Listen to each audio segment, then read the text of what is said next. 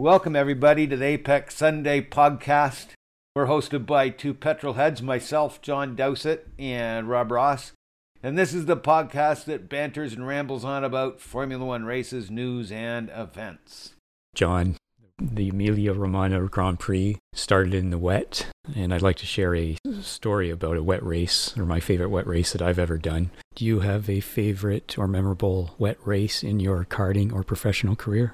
Yeah, I do. Yeah. I have a wonderful experience with that. You know, I don't think you really understand what it's like to race in the rain. You can't even imagine it, even if you're a crazy driver that has done all kinds of wild things on the road until you're actually on a racetrack. It's mind-boggling, and you either have it or you don't have it. It doesn't seem like there's any in between. There isn't people that are half decent at the rain. You're either great at the rain or you're not good at the rain. And I was very lucky. I somehow was good in the rain. Now, I was racing a softly sprung car, so that helped a lot. Not softly sprung by road standards. And cars that would lap me, because I was racing in GT where I was the slowest of the group. And the fastest would lap me every 4 or 5 laps. That's how fast they were. I mean, they're Le Mans cars, for heaven's sake. And did you have rain tires? No. And just sort of road tires then? They're race tires. Treads at least? Yokohama 008s, I believe they were. They had a slight tread to them. Right. And this guy that would lap me repeatedly the whole season at the Nationals, it rained. And it looked like I was going to beat him, and I was going to be first overall, which just never happens when you're at the bottom of the barrel, bottom class. And I think I ended up finishing third overall, which was just had me completely chuffed and won my class, which was amazing. And how many races did you do in the rain? Do you remember? Only 2. Only 2, mm-hmm. Right. Mm-hmm. Right. And the rest were in the super hot or warmth, cold. I mean, there are races in the fall and the spring that are quite cool. But my favorite race is probably the 89 Australian Grand Prix. And that might be one of my favorite races of all time, period. If you ever got a chance to watch it. 89, you said? Is that where Senna ran into the back of Brundle? No, I don't believe so. Okay. It's where Senna just hammered his way through the entire field. And it was incredible. Well, back in the day, we would go to local go-kart tracks around southern Ontario and try them all out. So we went to one in Paris, Ontario, obviously, and not France. And do you know Paris, the city? Yes, home of Todd Brooker. Okay.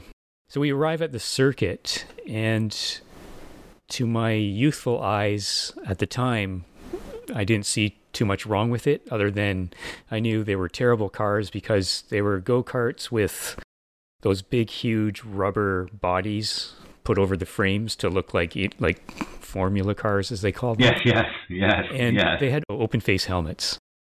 So I was not used to that. Usually we have closed face. So I thought, at this point, being the age I am now, I would arrive at this circuit and go, these guys are struggling. They're not doing too well. They're cheap carts, cheap helmets, and so forth.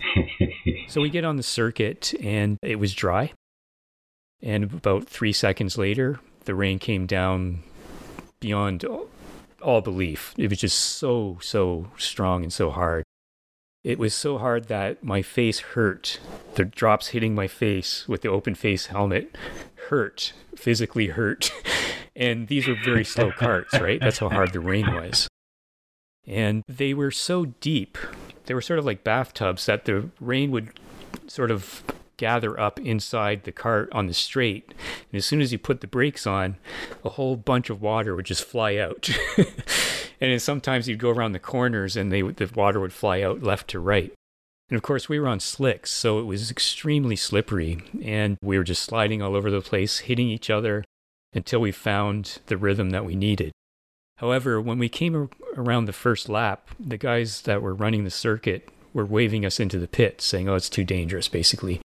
We ignored them, of course, and we continued on. And we just had the greatest time. And the second lap that we came around, instead of waving us into the pits, they were cheering us on because they could see how much fun we were having and they were enjoying the show. And I don't remember who won. I don't remember who came in second, third, anything like that. I just remember the joy of the experience. It was just so much fun. It was the best fun I've ever had in karting on the worst track, and it was all because of the rain. So when this Grand Prix started in the rain, I immediately thought, well, Max and Lewis are probably going to go well. And basically that's kind of what happened, although it was kind of a mess, wasn't it? It was kind of a mess, and there was a lot of heat. There were a lot of people going off, a lot of people coming back on. I think that's the great equalizer rain, and I was hoping that we would have a different finish, and we had a different finish. I mean, Lando just drove brilliantly. Like, he deserved his driver of the day title. I thought he was just wonderful. And it was kind of disappointing with 3 laps to go to see. The Mercedes is clearly a crazy car that he shouldn't have been penalized for what he did. I think that Lewis should have been penalized for his errors, and that just goes to show if you have a crazy fast car, there is no penalty for making errors, and you can live a little bit freer. Yeah, especially in Lewis's case, because I'm not sure what happened to Valtteri. Tires again, reportedly, so he didn't do too well at all. But I agree with you. The other thing is they get to unlap themselves after a red flag, so that helps tremendously as well. Yes. But before we go into the race and qualifying and so forth, is there any news that interests you? Offhand, for me, it's Canada in jeopardy. The Canadian Grand Prix looks to be cancelled again due to COVID. And the issue is the 14-day mandatory quarantine in Quebec that the drivers and the staff would have to adhere to, and they can't fit that into the schedule. So last year it didn't happen, and given that, we formerly lived in Canada, but now we live in Covidia, it may not happen at all. Where are we? We're at the end of April or mid-April. Race is usually in June. Yeah, I'm kind of skeptical. It's scheduled for June, and, will there be exclusions made for it? At the same time, I'm skeptical. I'm also thinking that's quite a big possibility because of the money involved, right? Yes. That said, is the money, it must be reduced quite a lot because there won't be an audience. There won't be people in the restaurants, in the hotels, and so forth. So, where is the money in this kind of situation? I'm not sure. It's all on TV rights, isn't it? It has to be, yeah. The question is now Quebec gets to foot the bill for it. And yeah, maybe it won't happen. Mm-hmm. You know what? It wouldn't be the end of the world if it didn't happen, right, as far as I'm concerned. I don't think it's a great track. I've never really liked that track much. The fans need it just to see that it's Canada. And we have 2 Canadian F1 drivers now, so it would be nice to have them here. But it's hard to say. The big shakeup for me is Saint-Jovite, the old Canadian Grand Prix track. And back in the 60s, they used to switch back and forth between Mosport and Saint-Jovite or Mont-Tremblant. And it's owned by Larry Stroll. And he finally lost the battle in keeping it open. And it's up for sale. So that's why he's selling it now. I saw that. Yes. Selling the property, I guess, because it'll be converted to something else? It'll be a land development of some sort. Right. Because the local residents have finally won in court due to noise complaint, which is just, anyway, I think it's tragic. Is that where Gilles and his brother race there quite a lot? It's where all the Canadian greats have raced. All the Canadians, right, all of them, from Ron Fellows to Empringham to Paul Tracy to Scott Goodyear, Ludwig Heimrath, just goes on and on and on. All the great Canadians raced there. No coincidence that both of our F1 drivers are French Canadian, because when I got into F1, no one in Toronto and Ontario, other than a very few people, knew about it really until Jacques came around. But go to Quebec and F1's all over the place. So it's just more of their culture. Well, in Ontario, we had one of the best feeder systems ever, leading up right into the 80s. There was everything. There were multiple spec series. There was everything from Honda Civics to the Players GM series, which was Camaros and Firebirds, and Formula Ford and Formula Atlantic, and all of those fields were big and they were sponsored, and it created Ron Fellows and Paul Tracy and Scott Goodyear and others. Do you know Ron? I met him once at a motorsport store in a mall in Mississauga 30 years ago. And he was a very nice guy. He talked to me. Can't remember what we talked about, but I just remember walking away saying, that was a nice guy. And, he was willing to talk to a complete stranger. Yes, he's a wonderful, wonderful guy. I don't like to say that I know him, but I've talked to him a number of times, and I think he's just a great guy. Another thing that caught my eye was Ricardo. Crashes for promotion. He's not happy about Liberty using crashes to promote the sport. I know we've talked about this in the past. We hate it when they show Gilles' accident or, certain types of accidents. I do know, certainly accidents can be spectacular. I remember Andretti at Interlagos. That was... For some reason, I've never forgotten that crash. Patrese at Estoril, where he flipped over, and Minardi at Imola, where it was either Imola or Monza, where they flipped over. But generally, I think he was very upset with Grosjean's crash being played over and over and over again. And I have to agree with him. I don't think that's the right way to promote the sport. But at the same time, I'm not surprised because wrecks are something that the Americans like. I don't want to put down Americans, but IndyCar, NASCAR are built for crashes. Well, it's a culture. People are going to see it for crashes. And it's not just them. I recall way back when I was racing, I got invited to some friends' place to watch the F1 race. And there was a group of guys that got together for every F1 race. And there was a great big huge shunt, and they were just thrilled about it. And I was cringing in the corner.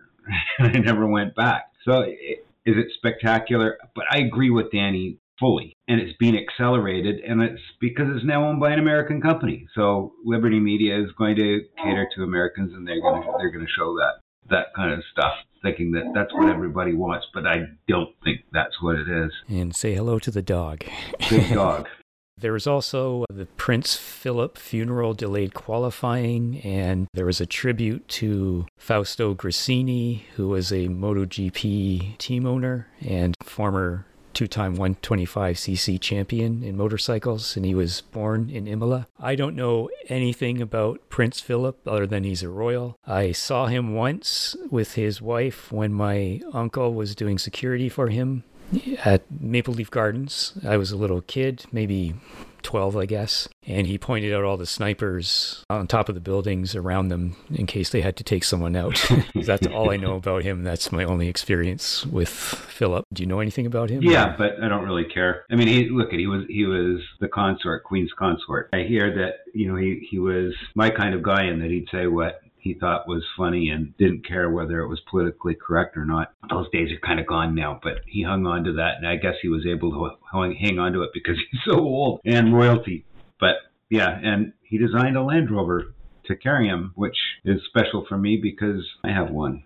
Right. So can you elaborate a bit on that? It's an icon between Philip and Lizzie, right? I mean, they've always had a Land Rover right up through Defenders, and when the Range Rover was basically built for the Queen because she loved her Land Rover so much, and she still stuck with the old Defender and liked her old Defender. And he clearly loved it as well, so he redesigned the biggest one, the longest one, the 130-inch wheelbase, so it could carry a coffin, and modified it. And they built 3 of them because God knows if one was going to break down, even though it was brand new, because it's a Land Rover. Right. Anyway.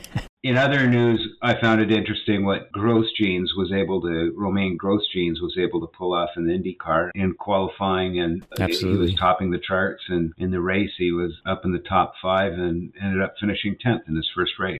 Yeah, it's funny because I was speaking to my father about Bottas. Basically, both of us kind of concluded that this is almost certainly his last year at Mercedes. Mm-hmm. He's just not cutting it compared to Lewis, obviously. But he's a very good driver, obviously, so he could go somewhere else and enjoy himself. And that's what Grosjean's done. And you see that with MotoGP. Some of the extra riders go to Superbike and have great careers and enjoy themselves. So F1 is not the be-all and end-all. I mean, I can't say that. Obviously, it is for Valtteri for his whole life, but I don't think he's long for at least the Mercedes team. But he could go elsewhere and enjoy himself. I think he's lost the plot. I mean, when he threw the bird at George, that's just not right, and he's kind of lost it. I don't know. That's just my opinion. You never know. Maybe he can pull it together. If you look at Lewis in his year where he lost to Nico, he was in much the same sort of demeanor as Valtteri is now. Mm-hmm. Yeah, it's interesting how that works. Mm-hmm.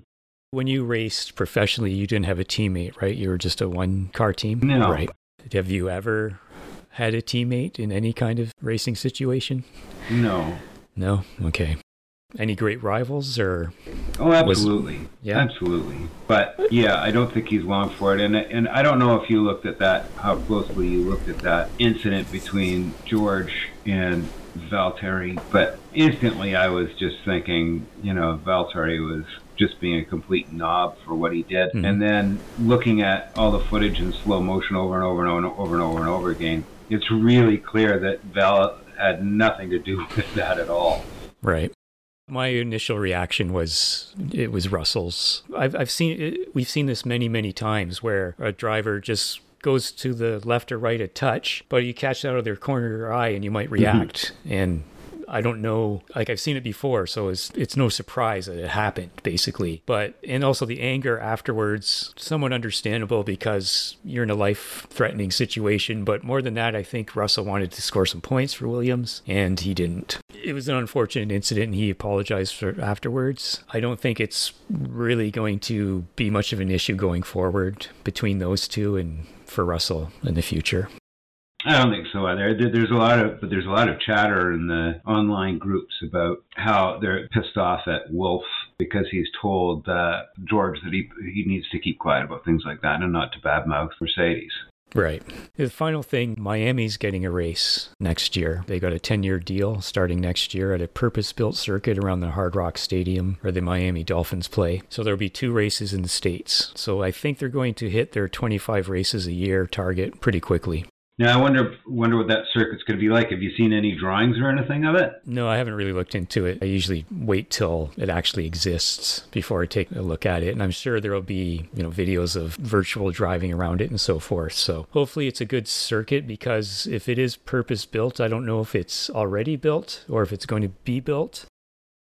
If it's going to be built, I hope they do a very good job, because we need better circuits as well. It looks like a nice track. I'm just looking at the drawing on the F1 Formula1.com site. Has it been built yet, or is it just planned? I think it's just planned. I mean, the Texas track is absolutely beautiful.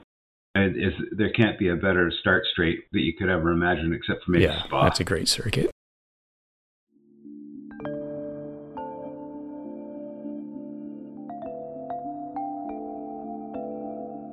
Qualifying was great. I mean, Lewis has the Gretzky of poles now, 99. That's a lot of poles. A lot of poles. Again, coming back down to how many times he's had a whack at it. And he's very lucky to have had the fastest car. If you scroll way back in the past, drivers used to flit about a lot more than they do now. And this is why Moss never won a championship, because he was never in the fastest car. I was very, very disappointed in the fact that Lando did not end up third on the grid. And I agree fully with the track limits, but I think the track limit should be all the way around the track. I don't think that they can pick corners and say, well, you're going to gain time if you run the curbs on 4. So we're going to bust you if you go off on 4, the exit of 4. Especially there were quite a few that went off, and it was actually slower because they lost, either the front or the rear for a bit, so they slid off and they're trying to get traction back. Why are you penalized for that? You've already been penalized by sliding off. It's an attempt to make the racing more fair, but their policing of it needs to improve. People are just not happy with it. No, in my mind, it needs to be that line all the way around the track. Right, so you're just saying like an absolute, and so there's no confusion, basically. Absolutely, right? Yes. And if you scroll back 50 years, 60 years, it wasn't just sliding off onto some empty tarmac, it was hitting a tree. And if you look at how close the Armco barriers were to the track at turn-in and exit, it was like Monaco. Every track was like Monaco, only there were trees and Armco barriers to hit. And I think they've got it too easy now. What do? Put a transponder in there? It'd be pretty easy to put a transponder in and take it out of the hands of the officials. It's interesting, in MotoGP, they've put sensors in the green parts of the circuit, so that if you hit the green, it'll sense it, and then it's sent to timing and your lap is deleted. But even then, there was still some controversy about, well, all my tires on it or just a touch. It's just always such a gray area, so they need to come up with an improvement. I kind of like your idea of just absolutes and get rid of all the confusion. Right. And it gets rid of the noise, too, if we do that, right? Anything else with qualifying? We saw Vettel. Well, we said Vettel, he hasn't been in Q3 for 14 races. That really shocked me. Is he truly on a down form at the moment? Is he not able to adapt to this car? He just needs some time. I guess it's very hard to tell, isn't it? I think his mojo is gone. What do you mean by that? Like motivation and interest and so forth, or? There's a fire when you get into a race car. There's a focus. There's a confidence level that is absolutely required. And that was ripped out of his gut by his former team, clearly. And it was almost like watching an alcoholic. You know, he got taken down, right down to the very bottom, to the point where he just didn't give a damn anymore by the end of the season. Like, he wasn't even caring what he was saying about the team. He's one of those drivers who's also suffered from, I think, unfair criticism. I guess most of the champions do. He had the best car. That's always the standard one. He had, certain technology that made him better with the front end than Mark Webber did, or with the back end, that kind of thing. These are all factors, of course, but at the end of the day, he delivered 4 championships. He delivered all those wins. He was given that car, and he delivered with it.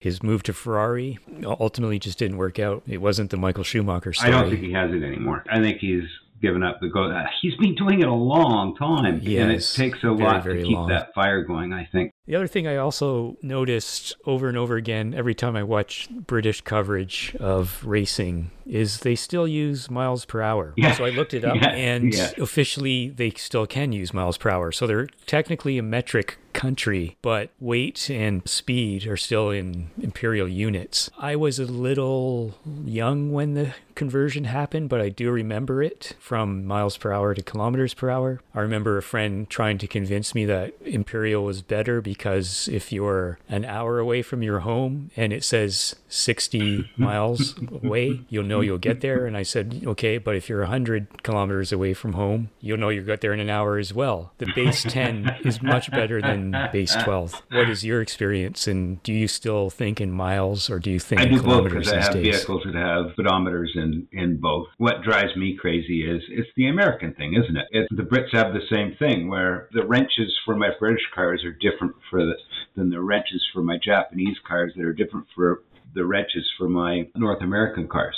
It's just not right. It's just a pain in the arse. I just think in kilometers. I just can't process miles. They mean nothing to me. I'm in a metric country. I know I weigh 62 kilos. I made an effort to be a metric type of person. So, that's just me. Kind of reminds me of the Gimli glider. Do you remember that story?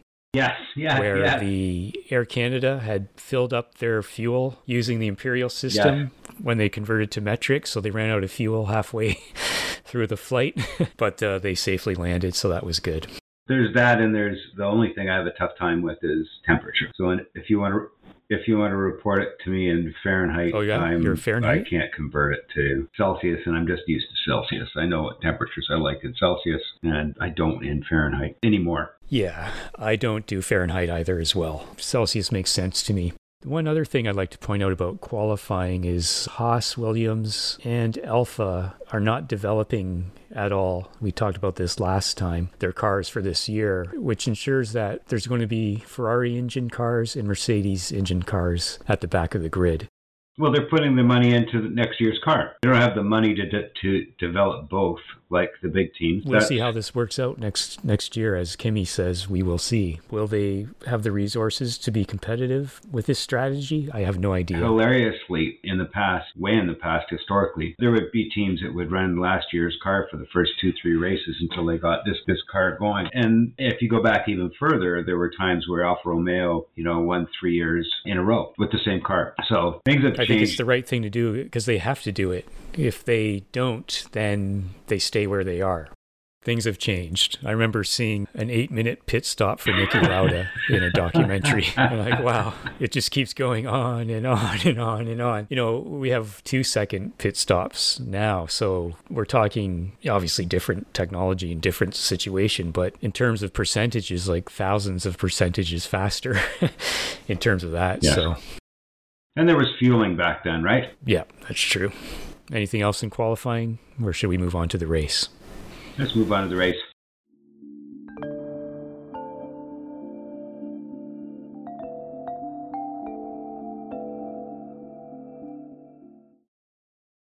Seb starts from pit lane. Did you know what that was about?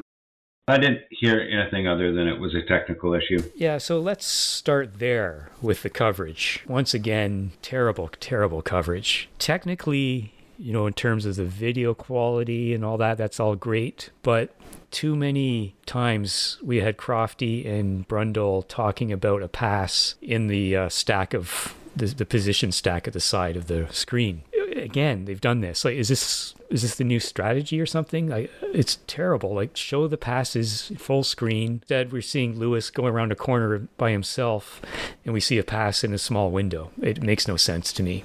The boys are not, I think they're just getting stale. I think the team is just stale. They've been there for so long, and it's the same people over and over and over again, and I think it's time to get some new blood in there. Yep, especially all the screaming, although this time not too much screaming, so that was good. I guess if it's less of a exciting race, we'll get less screaming. The other thing is Imola. Back last year, it stopped in 2006. I've always liked Imola. I've driven it virtually in racing car games, and it was always one of my favorite circuits in that regard. I haven't tried the new layout. What do you think of Imola, and are you happy to see it back? I'm happy to see it back. I love it. There was more than one person that was saying it's just too small and too narrow for today's wide cars, and I thought, no, it's a great track. The one thing it's got is the old school blind corners, and you don't get that perspective from the in-car footage that they show because the camera's too high up. You aren't seeing the driver's perspective, and if they could drop the camera down to the eye line of the driver, it would clear so many things up as to everything that goes on the track. And it's the blind corners that I just adore. Yeah, it's interesting that we've seen helmet technology, helmet cams occasionally where it's basically at eye level, but we just don't see that very much. I guess it's not very practical or something, I'm not sure. But that whole section that starts at Tosa all the way up the hill and to the start, I love that whole section. It's just wonderful. Wonderful to drive, that's for sure. I'm not sure what the drivers think. I didn't hear too much about it, but I'm happy that it's back. Another thing I noticed was Mick spinning while he was warming his tires. Safety car too slow, that's always being brought up. Do you think they should have sort of an open wheel safety car to go a certain speed? No, I don't think so. No, you know what? They're just whining. They're drivers.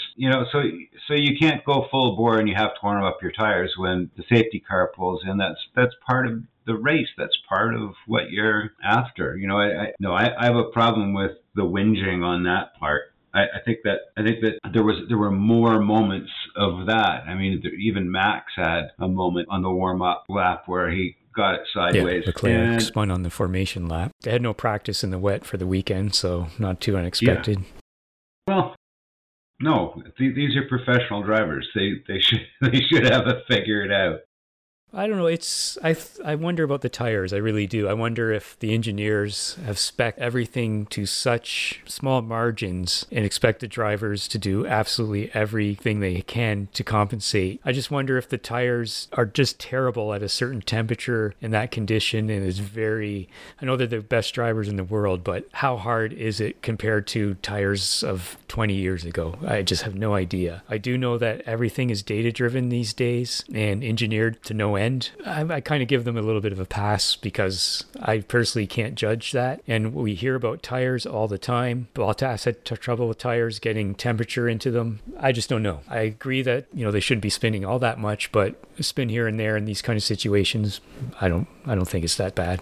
The simple fact of what happens with those tires is that if you compare it to driving your road car on dry pavement and driving it on gravel or driving it on wet pavement, or snow, it's a cold tire is like driving in the rain in a road car. And as soon as you get them up to temperature, it's like driving on dry pavement. It's that kind of a huge gain. But if you can't judge that as a race car driver, you don't belong in a race car. If you overheat your tires, you basically destroy them. So there's a fine line in there of taking care of your tires. And these guys have learned it for years and years. They did that when they were in Formula Ford, for heaven's sakes. They definitely did it in GP2, GP3, and go-kart. So why can't they do it now? What about in your racing experience? You've been tumbled, right? Yes. Were you hit? Yes. What happened? Like, did you have the bill and all that? You just had to pay for everything? And... Yeah. There's no insurance. There was no insurance on the racetrack. Were you injured or anything, or no? You were okay? No, it was a bit of a moment. I was left hanging upside down, and I could smell gasoline. That's not good. And I wanted to jump out of the car, and the marshals wouldn't let me. And then two marshals crawled into the car and basically cradled me out, which was incredible. And they did it very quickly. Marshals are incredible human beings. And they work for free, don't they? Yes.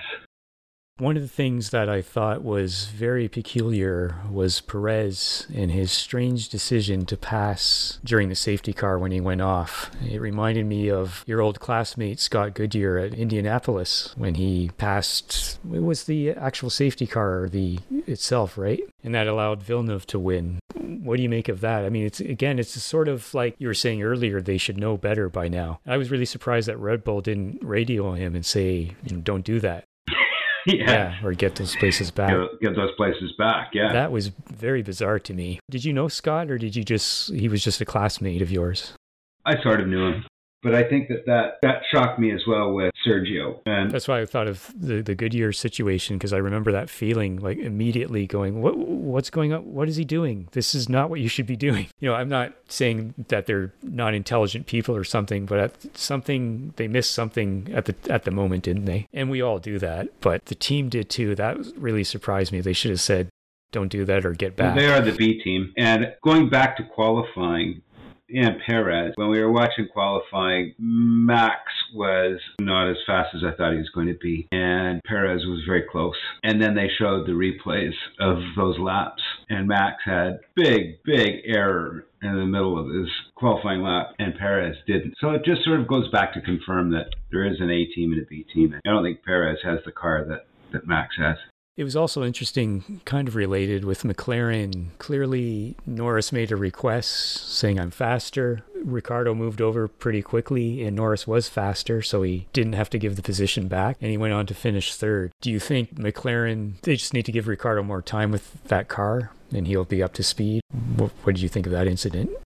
I think there are two factors in what happened with Lando and Danny. One is that, it's a new car to Danny. I was very impressed that Danny afterwards said that they gave him all the time that he needed to show that what his pace was, and he couldn't match that pace. And it could just a little bit of an indication of how fast Lando really is. But I don't think he's that much faster than Danny, if he is faster. No, but I was really impressed by Norris again. He was my driver of the last race, and again this race for sure. And it's interesting that no controversy over this. Every time there's a move over, there's so much controversy. But this was an example of the team getting the maximum that they could get with both their drivers. And I had no issue with it whatsoever. And Lando got third, and McLaren did everything they needed to do. So I'm pretty happy to see McLaren doing well again, because for a while there, they were really, really down. My favorite team. Oh, is it? Yeah. Oh, yeah. Mine was Williams. They're not really Williams anymore. Yeah. At the moment, do I have a favorite team? Probably not.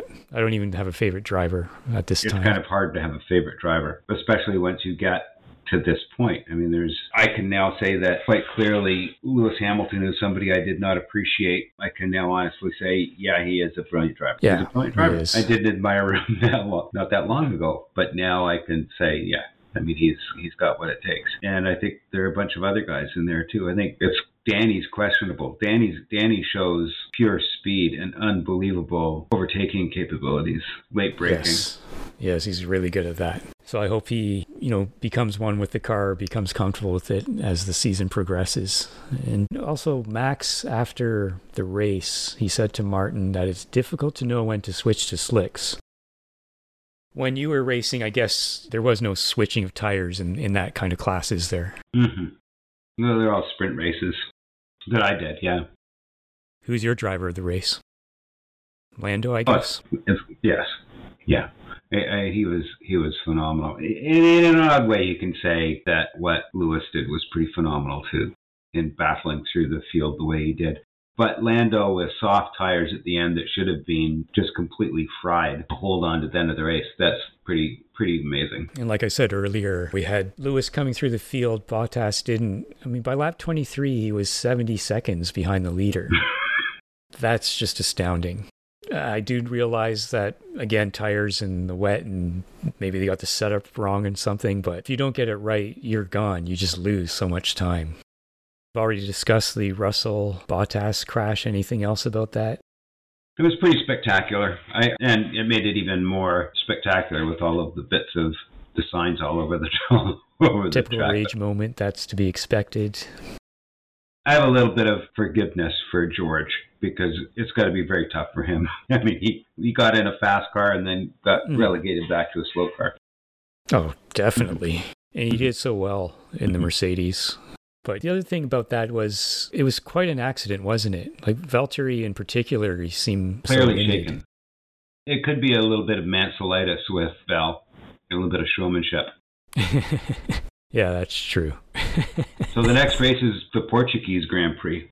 Is that at Portimao again? The Algarve. It's not at Estoril, right?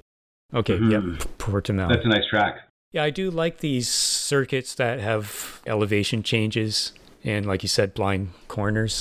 Yeah.